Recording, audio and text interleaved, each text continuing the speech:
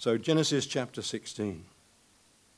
Now Sarai, Abram's wife, had borne him no children, but she had an Egyptian slave named Hagar. So she said to Abram, "The Lord has kept me from having children. Go sleep with my slave. Perhaps I can build a family through her." Abram agreed to what Sarai said. So after Abram had been living in Canaan 10 years, Sarai, his wife, took her Egyptian slave Hagar and gave her to her husband to be his wife. He slept with Hagar and she conceived. When she knew she was pregnant, she began to despise her mistress. Then Sarai said to Abram, "You are responsible for the wrong I am suffering. I put my slave in your arms, and now that she knows she is pregnant, she despises me. May the Lord judge between you and me." "Your slave is in your hands," Abram said. "Do with her whatever you think best." Then Sarai ill-treated Hagar, so she fled from her. The angel of the Lord found Hagar near a spring in the desert. It was the spring that is beside the road to Shur. And he said, "Hagar, slave of Sarai, where have you come from and where are you going?" "I'm running away from my mistress, Sarai," she answered. Then the angel of the Lord told her, "Go back to your mistress and submit to her." The angel added, "I will increase your descendants so much that they will be too numerous to count." The angel of the Lord also said to her, "You are now pregnant, and you will give birth to a son.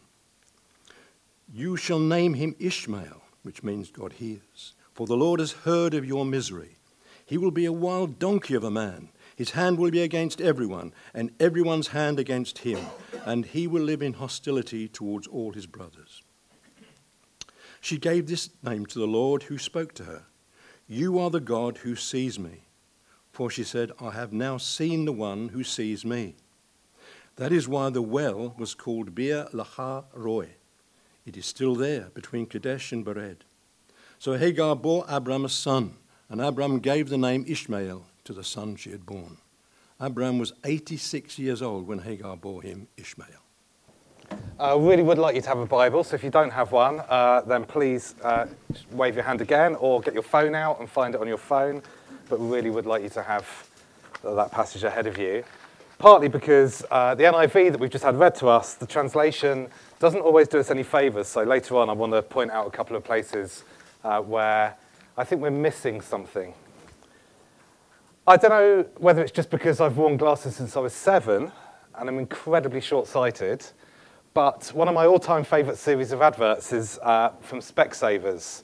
The one where it says, somebody makes a mistake, and then it says, "You should have gone to Specsavers." And that's the kind of term that's gone into our national vocabulary, I think. You might recognise this extra one behind me, the next one. Do you remember when Luis Suarez bit Chiellini? And the next day in the newspaper was this advert with Cannelloni saying you should have gone to Specsavers, which I thought was genius. And then in the London Olympics, somebody made the mistake of showing the South Korean flag on the screen when it was actually the North Korean women's football team. And the next day, which was total genius in the paper, was this advert with the two flags and saying you should have gone to Specsavers. The whole Specsavers advertising campaign is based around the idea of somebody making a mistake because they couldn't see. And in today's passage in Genesis 16, we've got lots of mistakes being made, serious mistakes, life-changing mistakes, because people couldn't see properly. Not because they couldn't physically see properly, but because they had the wrong view of their situation and of their circumstances and of their God. And in fact, I think that sight and seeing is a key theme of Genesis 16. It's as if the author of the passage is building us up to verse 13, that key moment when Hagar calls God El Roi, the God who sees me. So I want to look at the passage, Genesis 16, and it is an odd episode, and it's not very encouraging when you're starting to work on a sermon, when the first question you ask yourself is, what on earth is this passage doing in the Bible? Because there's a strong narrative going on in these early chapters of Genesis, and this passage doesn't appear to fit. It's like a dead end. You think you know where you're going with God, and all of a sudden you found yourself down this Hagar-shaped alley, and you think, what's this here for? Because back in chapter 12 of Genesis, God chooses Abraham and gives him a blessing. a threefold blessing. You're going to have a great land, you're going to have a great family, and you're going to have a great blessing, which will be a blessing to all the nations. And the narrative of Genesis is that that blessing, with a few bumps along the way, would get passed on to Isaac and then Jacob, and then in a God-ordained way get passed from generation to generation. And then Hagar comes along with her son Ishmael, and it just seems like a mistake's been made, that we've hit this dead end. It's an unfortunate bump in the narrative. I mean, it seems very clear, doesn't it, that Ishmael is not the son that God has promised to Abraham. So what is this passage all about? Why is it here? Why is there a chapter now and a chapter later in Genesis spent on this story of Hagar? And as Bible-believing Christians, we believe that the Word of God is God-inspired, that there's nothing there by mistake. So we have to grapple with the question, what on earth is this passage doing in the Bible? And as I dug down and tried to read what other people thought, because that's always a good place to start, most commentators answered the question actually not really talking about Hagar. They talk about Abraham and Sarai and say that this passage is there to show you how important it is to trust God and his promises, to walk in step with him, not try and seek to solve our problems in our own strength. It's there to teach us that we should say, I did it God's way, not I did it my way. And of course, that's all really important, and there could be easily a series of sermons on that. But we're in a series of sermons called Encounters with God, or Drawing Close to God. So that's not where I'm heading. Some other people say, no, this is all about Ishmael and the impact he has on the future of humanity, a huge impact. But also, because it's not the series we're in, that's not where I'm heading, I want us to think about Hagar's encounter with God. And to do that, to help us to see more clearly, to carry on the metaphor, we're off on a visit to the opticians. And that's going to take us back into Genesis 15. So if you've got a Bible, just flick back with me a page into Genesis 15. I want to look at the last few verses. For those of you that have been Christians for a while or know your Bible well, you know that Genesis 15 is a really pivotal chapter in the Bible. It's a chapter where God reaffirms his blessing, his promises to Abraham, that he'd have a son and be the father of nations. And then the incredible thing is that God, in a foreshadowing of the cross, passes between the sacrifices that have been cut in two, and he's signifying not only is he going to make the covenant, this promise with Abraham, but he's also going to promise to keep the covenant. He's going to keep both sides of the promise. He initiates the covenant and then commits to keeping it. And then we leave chapter 15 in verse 18 with God saying, to your descendants I give this land. To your descendants, there's a firm promise there. You're going to have a son, you're going to have a family. A huge spiritual high Abraham must have been on. How trusting of God he must be. And yet, when we enter into chapter 16, we find that 10 years have passed, 10 years of huge disappointment for them as a couple. 120 months have gone without any sign of a child, and they're struggling to trust God in that situation. And this brings me to my first point. A wrong vision leads to wrong decisions. A wrong vision leads to wrong decisions. I think I've only ever seen Jeremy Kyle once. I know some of you are huge fans. But the first verses of Genesis 16 reads a little bit like an ancient version of Jeremy Kyle. And there's loads of people looking in the wrong direction, having short-sightedness, looking at the wrong things, and leading to wrong decisions. And this is where I don't think the NIV helps us sometimes with our translation, because we miss out on some of the seeing and sight metaphors that are in there. So first of all, there's the wrong way in which Abraham and Sarai look at Hagar.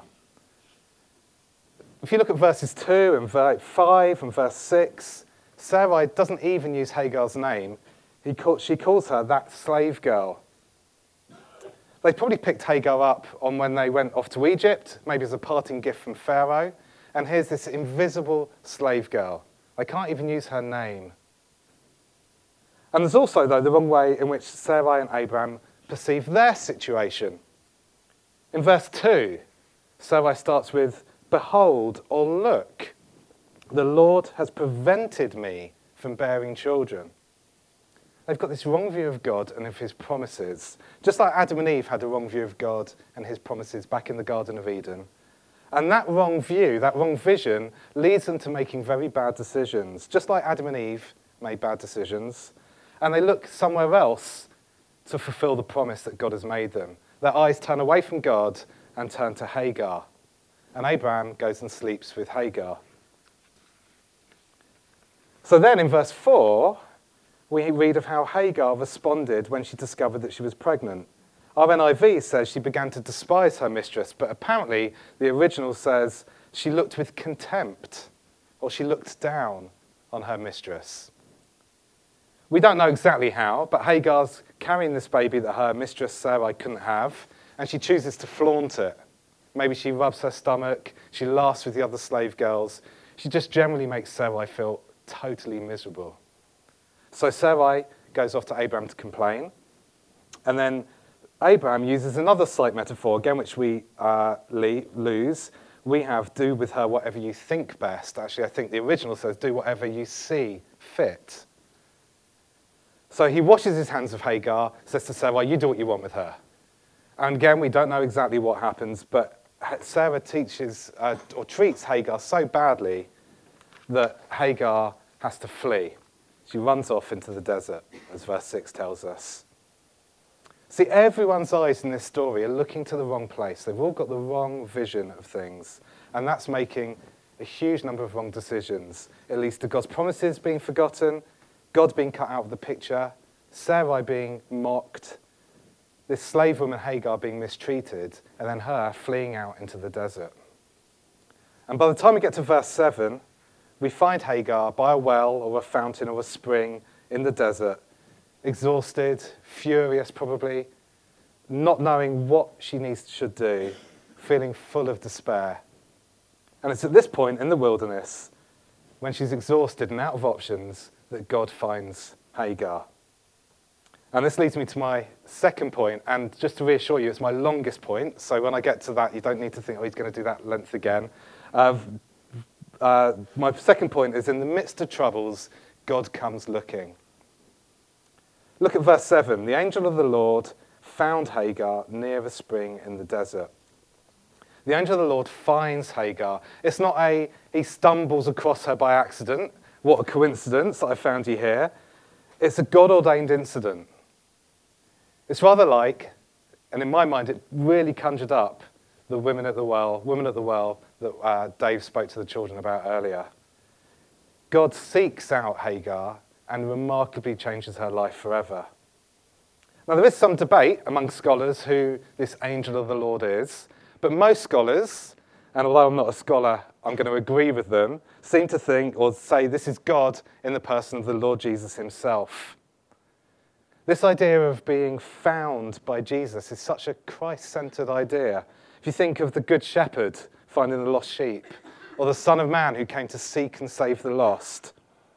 Here, Jesus has come out far into the desert, pursuing Hagar, conjuring up these images of the Samaritan woman, and the exchange that he has with Hagar transforms her life completely. And so I want us to slow down and think about what happens when God turns his face upon us.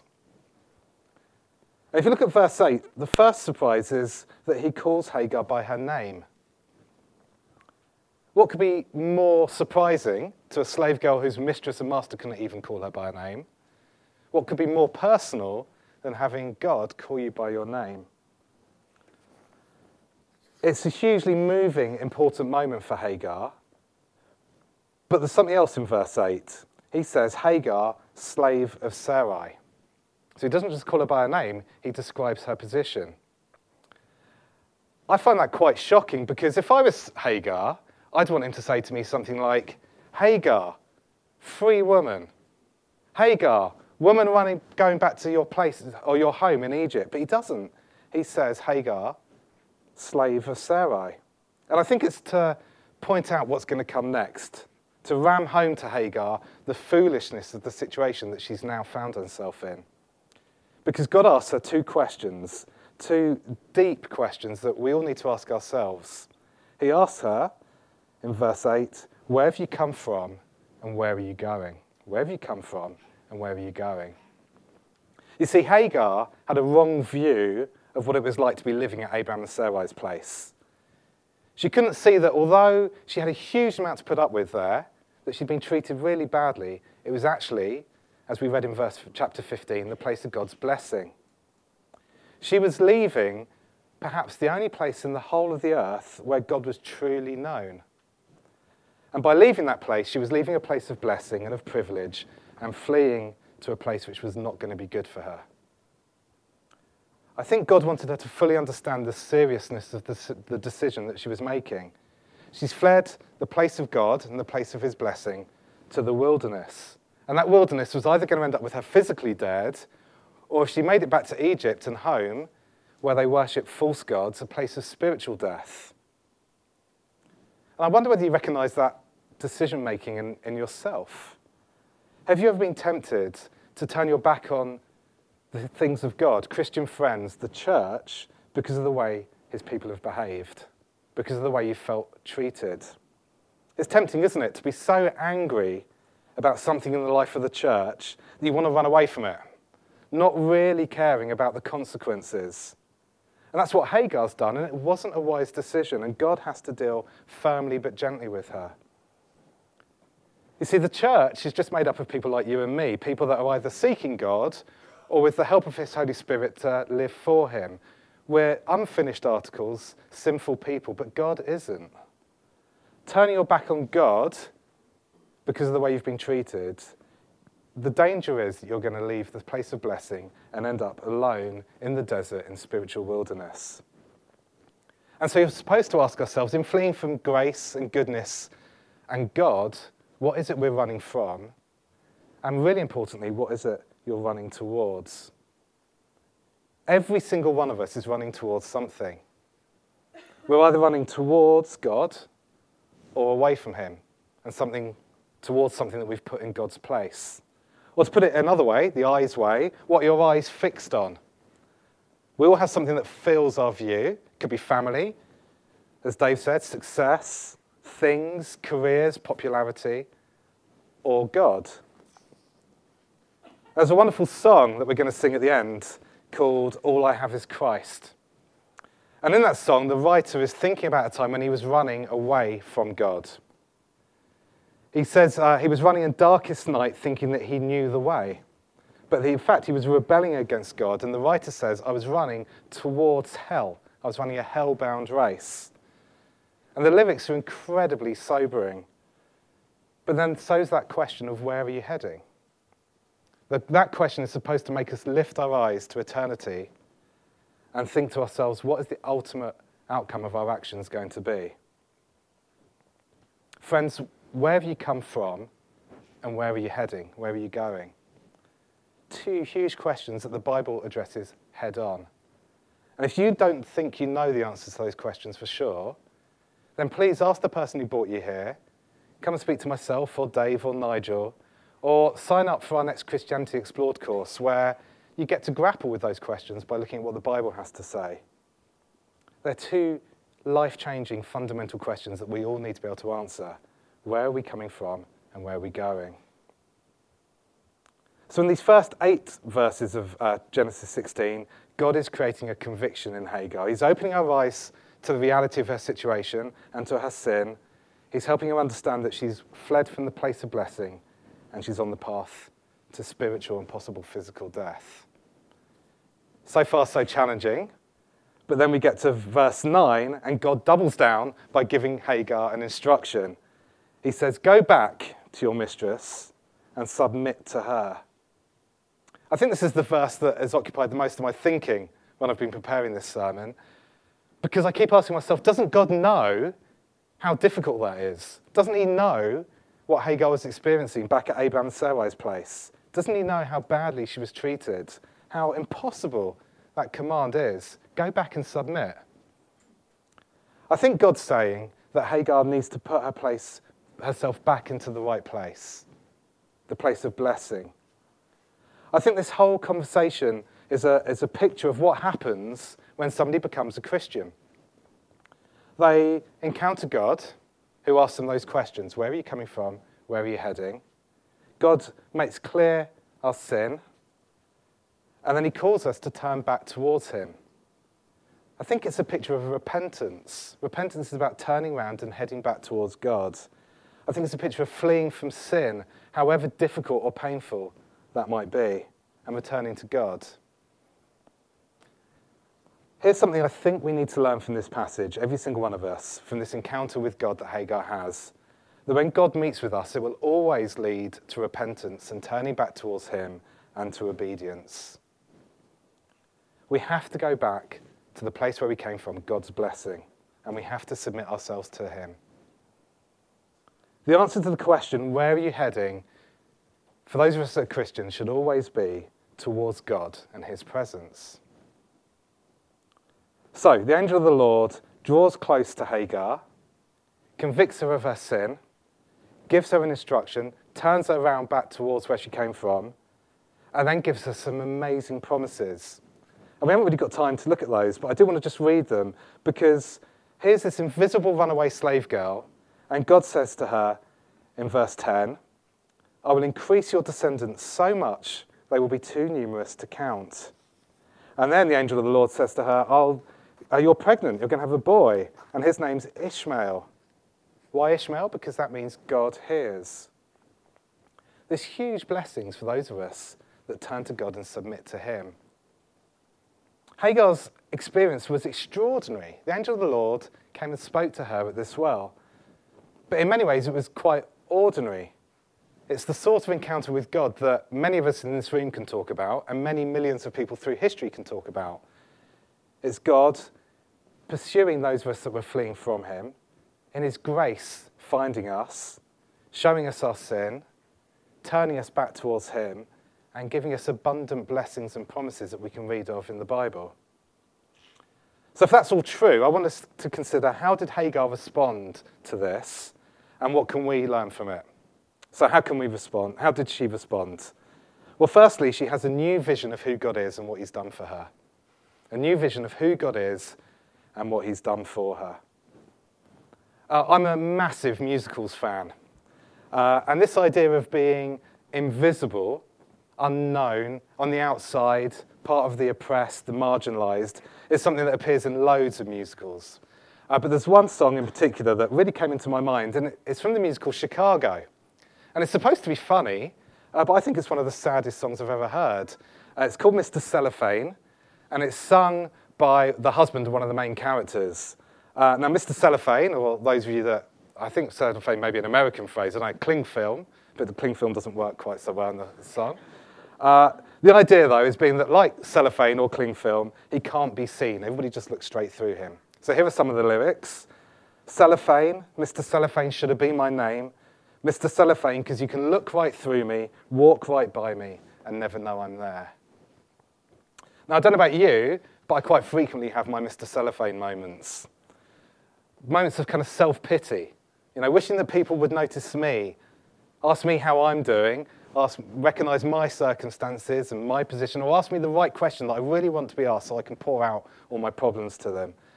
And I think probably Hagar, when she was at that well, probably feeling quite like this, the invisible slave girl, and nothing in the eyes of the world, desperate to be known, to be loved, to really mean something to somebody. I think that's probably a feeling that we've all known at times, the desire to be known and loved. Perhaps there are times, even today, when you really wish that somebody knew what you were going through, what your circumstances were. And if so, verse 13 should make you sit up and take notice. So look at verse 13 with me. Hagar gave this name to the Lord who spoke to her. You are the God who sees me. El Roi is actually the name. You are the God who sees me. For she said, I have now seen the one who sees me. This is really the climax of this passage. It's the bit of the Bible, or this passage, where all our seeing and sight metaphors have been building up to. It's the first time in this passage that somebody's actually seeing something clearly and properly. It's the Specsavers moment. Hagar's put on her glasses, her spiritual glasses, and she realises that she can see things that she could never see before. She finally has her eyes open to who this God of Abraham and Sarai really is. And when her eyes are open, she gives God a name, El Roi, the God who sees me. I think I'm right in saying that Hagar's the only person in the Bible who actually gives God a name. And the name is an overflow of worship from her encounter with him. She's no longer invisible. Her circumstances are no longer unknown. She now has someone, the God of the universe, who cares for her. It's not just a theological name, God's omnipresent, so he must see me. It's a personal name, one that's driven by her encounter with God and her new vision of him. What I think she means is, you are the God who sees me. You know me by name. You know my circumstances. You know my sin. You know my sorrow. It's wow, the God of the universe knows me. He thinks about me. He loves me. It's worship.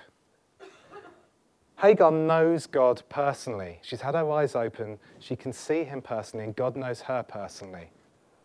Because Christianity, unlike every other religion in the world, is always personal. It's not God sees, it's God sees me. And the personal relationship with God will always lead to worship, and worship will always lead to repentance, and repentance will always lead to obedience. So Hagar turns around and heads back home, not an invisible slave girl anymore, but the one that God sees. And as Christians, we believe that God has turned his face towards us, don't we? He set his eyes upon us, even though we don't deserve it. Our rebelliousness ought to mean that God, a perfect God, turns his back on us. But the beauty of the gospel is that God turned his back on his son on the cross so that he can turn his eyes on us and see us as beloved children. So it doesn't matter what our circumstances are, because we're not invisible to God. It doesn't matter how others see us, because we know God and God knows us. And if that's true, that should have a huge impact on the way that we see other people and the way that we live our lives. So Hagar, it did for her because she turned around and went back towards the place of blessing. And that leads me to my third and final point. Hagar's new vision of God gives her a new vision of her relationships and of her circumstances. So Hagar sees God, and it changes how she sees her relationships with people and her circumstances. Hagar's encounter with God is so important to her because he sees her. And the Bible is full of God, isn't it, having a special heart for the poor and the marginalised and the oppressed. And if that's God's heart, then it should also be our heart as his body, the body of Christ, the church. Friends, as Christians, we need to make God known, and we need to make those on the outside know that they're seen and they're loved by us and by God. At the school gate, in the classroom, at work, at home, we need to ask ourselves, who are those people who are invisible to others? They're the people, perhaps, who aren't ever part of a conversation, aren't invited to events, aren't part of a WhatsApp group. I think you probably know who those people are. The people that other people find difficult to get to know, the difficult to love, the ones with edges. As Christians, we're called to get alongside them and to see them and to make them be known and to be loved. And I guess, if you're anything like me, you've got blind spots, people that you really struggle to get alongside, people that perhaps you're a bit embarrassed to be seen alongside. And as a church, we have much the same thing. But the gospel doesn't have any blind spots. Jesus didn't have any blind spots when it came to us. So the call on us is to get alongside those invisible and to really make them feel known and to make them feel loved. I've been leaving, I think, the most difficult question till last, deliberately. This passage tells us a bit about how we are supposed to treat others, but this last question to tackle, and it's the one that I hoped I wouldn't have to, but I'm going to try, is this question. How is it that Hagar was able to obey God's command to turn around and go home? Because if I was Hagar, I wouldn't want to. I just fled from a place of being invisible, of being mistreated. How could she do that? How could she obey God's command? How could she do the right thing instead of the rebellious thing to do? I think it is purely or simply because she has had her eyes open to the spiritual reality of her situation. She's got a new relationship with this living God and a new promise from him for what her future would be. She understands that it's better for her to be with Abraham and Sarai in the place of God's blessing, even with Sarai's harshness, than with her native Egyptians who were worshipping false gods. Her identity, her perspective have been reshaped. She's no longer just a slave girl, she's an heir to God's promise. Regardless of how she was treated by others, Hagar knew that the eyes of God were on her. So it didn't matter how others saw her or perceived her or treated her. She was loved by the God of all creation, and that's enough for her. The third verse of that song I mentioned earlier, All I Have Is Christ, says this: Now, Lord, I would be yours alone and live so all might see. The strength to follow your commands could never come from me. I, Father, use my ransom life in any way you choose, and let my song forever be my only boast is you. So how can we face trials and temptations like Hagar? How can we not worry about how others see us? Or how can we get alongside those who others really struggle to get alongside? We can do those things because God's given us a new vision, just like he gave Hagar one. He's given us a vision of the cross on which Jesus died. Jesus, who faced the spiritual desert, who had his Father turn his back, his face away from him. That same Jesus came looking for us even when we were fleeing from him. We can face trials and temptations. We can head back to God's presence time and time again, like Hagar did, because of what it says in verse 14. Just look down at that with me. That is why the well was called Bir Lahai Roi. Well, Bir Lahai Roi means the well of him who lives and sees. So how can we face trials and temptations? Because we draw close to God and we daily drink from that well, Bir Lahai Roi, the well of him who lives and sees. That's our Lord Jesus Christ. So let's pray together.